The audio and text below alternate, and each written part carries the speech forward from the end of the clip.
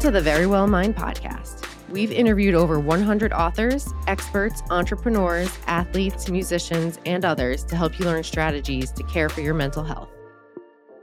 This episode is hosted by psychotherapist and best-selling author Amy Morin. Now let's get into the episode.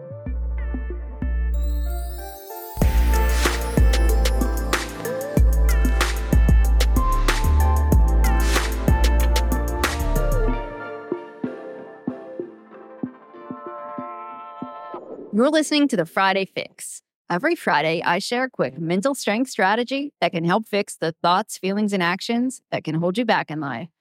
Today, I'm talking about how to make a wise decision. I don't know why we're never taught this in school. After all, our decisions affect every aspect of our lives. And while some people certainly make better decisions than others, all of us have the ability to learn how to make better decisions. It's a topic that we address in the therapy office quite often. In fact, a lot of people who come into therapy start out by making jokes about the poor decisions that they've made in the past. You've probably heard people make jokes too. If you look on social media, it won't take long to find people who post things like, "My poor decisions make good stories," or something like that. But behind the jokes, there's often a fair amount of pain. Bad decisions lead to heartache. And if you tend to make poor decisions, you know what I mean.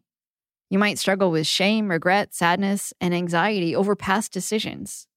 And you might lack confidence in your ability to make good decisions in the future, which might leave you feeling stuck. Rather than feel empowered to make good choices that improve your life, you might end up just trying to avoid making things worse. Or you might decide that you're doomed, so why try to make good decisions anyway? Just do whatever feels good right now. The truth is, all of us make bad decisions sometimes. Like we date someone who isn't right for us and then stay in the relationship way too long. Or we lose our temper and say something that ruins a relationship that we've had for a long time.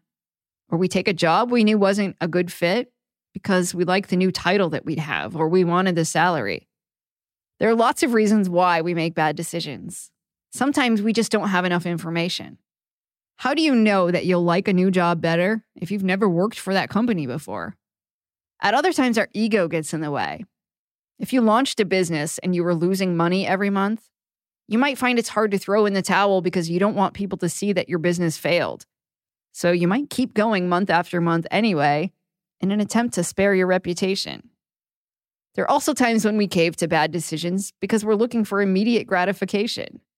You might commit to a healthier lifestyle on Monday, but then come Friday, you find yourself just sitting on the couch watching TV, eating pizza and drinking beer.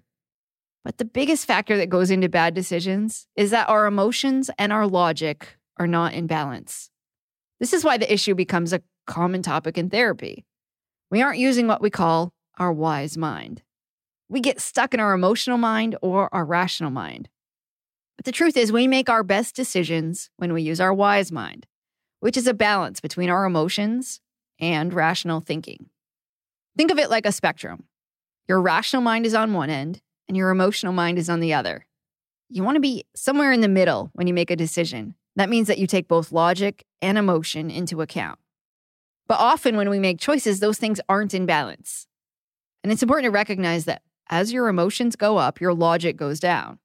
And when your logic goes up, your emotions go down. When you make a decision based on logic only, you don't factor in how you're going to feel. Like you might move across the country for a new job because it makes sense on paper. But if you don't think about how much you're going to miss your family or how much anxiety you're going to have living in a new place, you're not going to be happy. If you made every decision in life based on logical thinking only, you'd live an incredibly boring life. You wouldn't do fun things, fall in love, or enjoy the people around you. Emotions need to be a factor in your decisions, even business decisions. But on the other hand, you can't make good decisions based on emotion only. Otherwise, you'd only do the things that you feel like doing. And like, how often do you actually feel like going to work, eating healthy, exercising, or taking care of yourself? There's also evidence that says as your emotions go up, your IQ actually goes down. If you took an IQ test when you felt really angry, you'd likely score a lot lower than if you took the test when you felt calm. So if you've ever made an impulsive decision that in hindsight seems really out of character or just absolutely ridiculous, it means you were using your emotional mind and you weren't thinking clearly. But most of us flip-flop between the two extremes. We make some decisions based on logic only. Then we might grow kind of bored, and then we make a decision based on emotion only. Then we get tired of being impulsive, or we get tired of the consequences, and we snap back into logical decision-making only. Like, think for a minute about a time when you made a decision based on logic only. Like, you sat down, you crunched some numbers, and decided that you should take this new job based on how much you get paid, without factoring in whether it's a job you would actually enjoy. In your head, this job made sense, but it didn't make sense to your heart. Now, think about a time when you made a decision based on emotion only. Maybe you did something really wild. Maybe you even moved across the country for someone you'd only ever met on the internet. Or maybe you quit a job because you were just having a bad day. Sometimes our decisions that are either far too logical or far too emotional can work out. But when they do, it's often somewhat random, and it causes us to lack confidence in our ability to make good decisions moving forward. So when things go wrong, we switch to the other mode and become too logical or too emotional in an attempt to compensate. But we can learn to find the middle ground, something which is known as the wise mind in DBT or dialectical behavior therapy. We do this in the therapy office all the time. It means taking both our emotions and our logic into consideration so that we make better decisions. Here are some strategies that can help. Ask yourself if your emotions and logic are in balance. Whenever you're about to make a big decision, pause and ask yourself, how emotional do I feel right now? And how logical am I being right now? Answering those questions can at least help you become more aware of how the scales are tipped in one way or the other. If your emotions are running high, reduce the intensity of them. There are a few different ways that you can do that. Like briefly distracting yourself might be all you need to calm down, and then you'll be able to think more clearly. When your emotions are running high, you can also raise your logic. That might involve sitting down and writing out a list of the pros and the cons of the decision. Putting things on paper and just looking at the facts in front of you can help you get a little more into your rational mind. Now let's look at the other end of the spectrum. If you're being too logical, raise your emotion. If you're trying to make a decision based on what a spreadsheet says only, pause and check in with yourself about how you're feeling.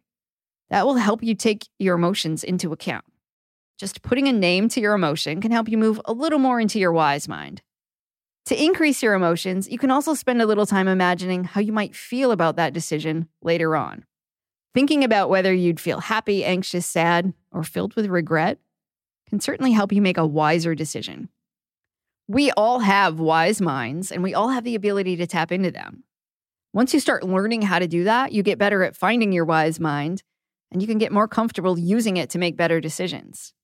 Your mental health definitely affects whether you depend on logic or emotions to make a decision. Here's how I've seen that play out in my therapy office. Like this one woman that I worked with had battled depression for years.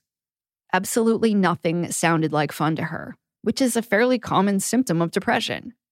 She felt numb to just about any emotion except for this deep sadness that she carried around with her all the time. So her decisions were based on logic only.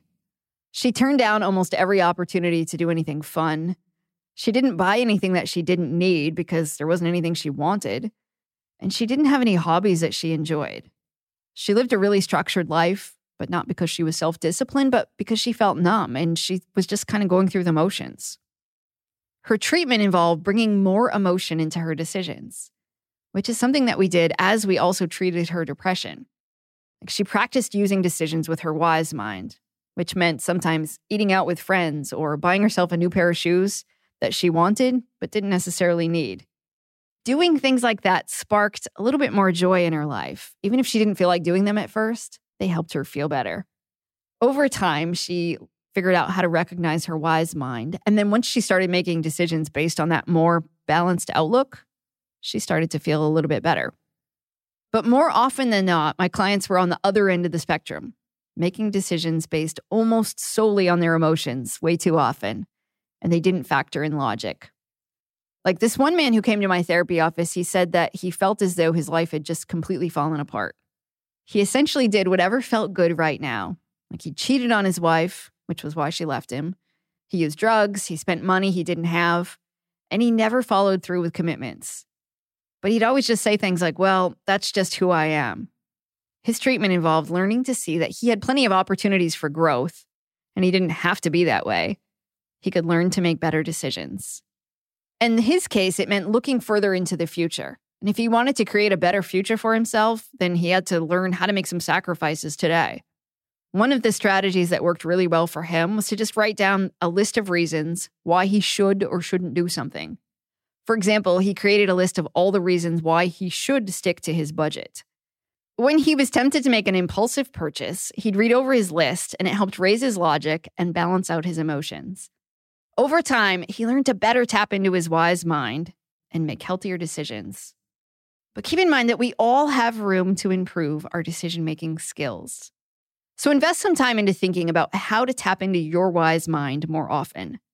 When you're about to make a decision, think about that balance between your emotions and logic, and then take action to create a better balance before you make that choice. You'll likely find that over time, you get better at tapping into your wise mind, and each good decision that you make will give you more confidence about your ability to make better decisions in the future.